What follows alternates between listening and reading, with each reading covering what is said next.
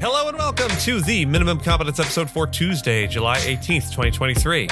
I'm your host for today, Andrew Leahy, a tax and technology attorney from New Jersey.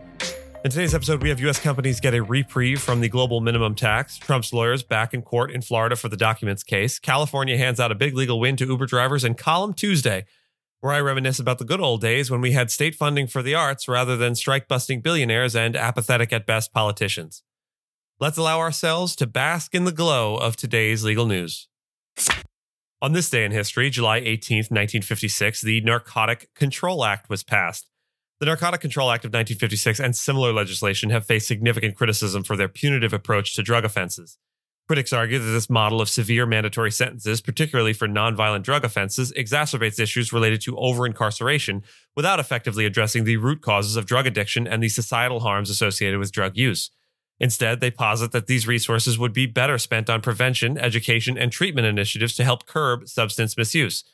Furthermore, some critics point to the social and racial disparities in the enforcement of these laws, with disproportionately high rates of incarceration for marginalized communities, which further perpetuate systemic inequalities.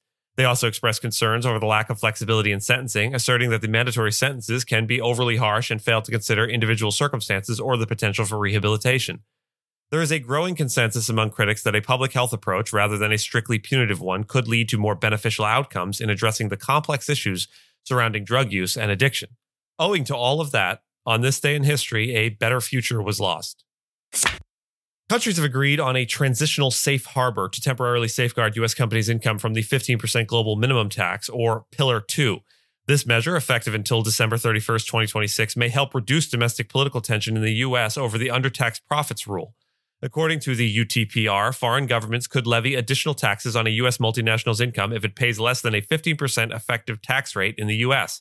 However, during the transition period, a company's parent jurisdiction will not face the UTR top-up tax if it maintains a corporate tax rate of at least 20%.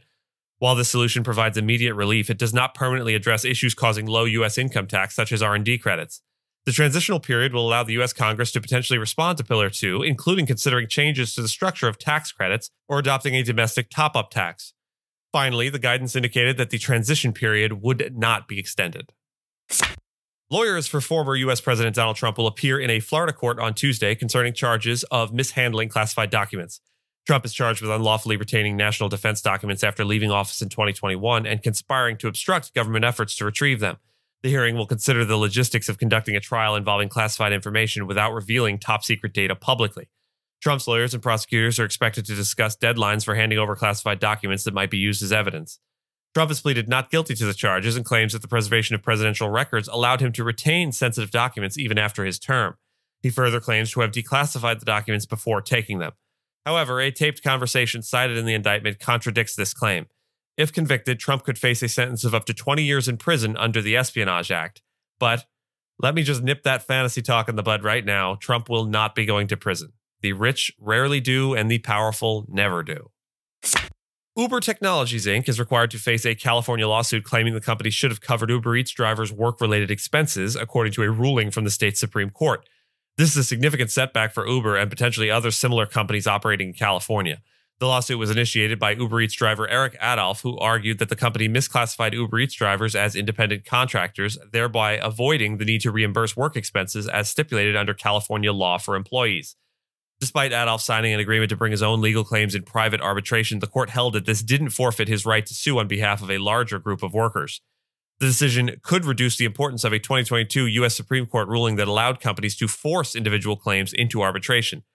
Uber stated that it is considering its appellate options, while Adolph's representation suggested this may cause companies to rethink forcing workers' claims into arbitration if large-scale lawsuits can still proceed in court. Critics of mandatory arbitration argue it discourages workers from bringing small-sum individual claims and that arbitration disputes are more likely to favor employers. And oh look, it's Column Tuesday, and so soon after Monday. In this week's column, I criticize tax breaks provided by many U.S. states to big film studios and advocate for the direct funding of local arts instead. I argue that these incentives, while obviously hugely beneficial to the studios, don't significantly stimulate local economies or generate expected tax revenue. The top three states leading in production incentives are California, New York, and Georgia, with Georgia having provided $1.3 billion in tax incentives to studios last year alone. I suggest that the funds spent on these incentives could be better utilized in areas such as education or funding the arts they would purport to be intended for. I propose that funds be allocated directly to artists and creators, similar to the Federal Writers Project in the 1930s, instead of filtering through studios. Finally, I criticize the premise of these tax incentives, arguing that they are not based on economic viability, but are more likely a result of a mutual dependence between the states and Hollywood. Briefly, if you haven't heard of the Federal Writers Project, I invite you to look into it. It was a New Deal initiative active from 1935 to 1943 as part of the Works Progress Administration. It was aimed at supporting writers during and after the Great Depression. One of its most notable works was the creation of the American Guide series, which comprised guidebooks for each state. These books offered rich, detailed descriptions of each state's history, culture, and notable landmarks, providing an unprecedented panoramic view of the United States during a period where most Americans were unable to travel. They remain absolute gems and can be picked up on eBay or in used bookstores for a song. I especially recommend the New Jersey and New York editions for obvious regional bias reasons. And with that, I thank you so much for listening to Minimum Competence, your daily news podcast for lawyers. If you're looking for more than Minimum Competence, links to further reading on all the topics touched on today are in the show notes.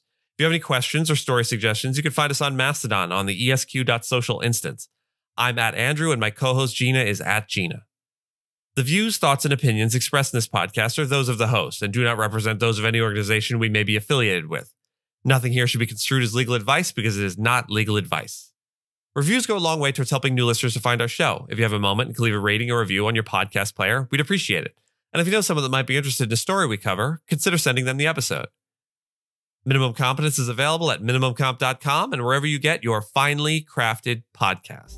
We'll see you back here tomorrow, and until then, remember, inchworms are neither worms nor an inch long.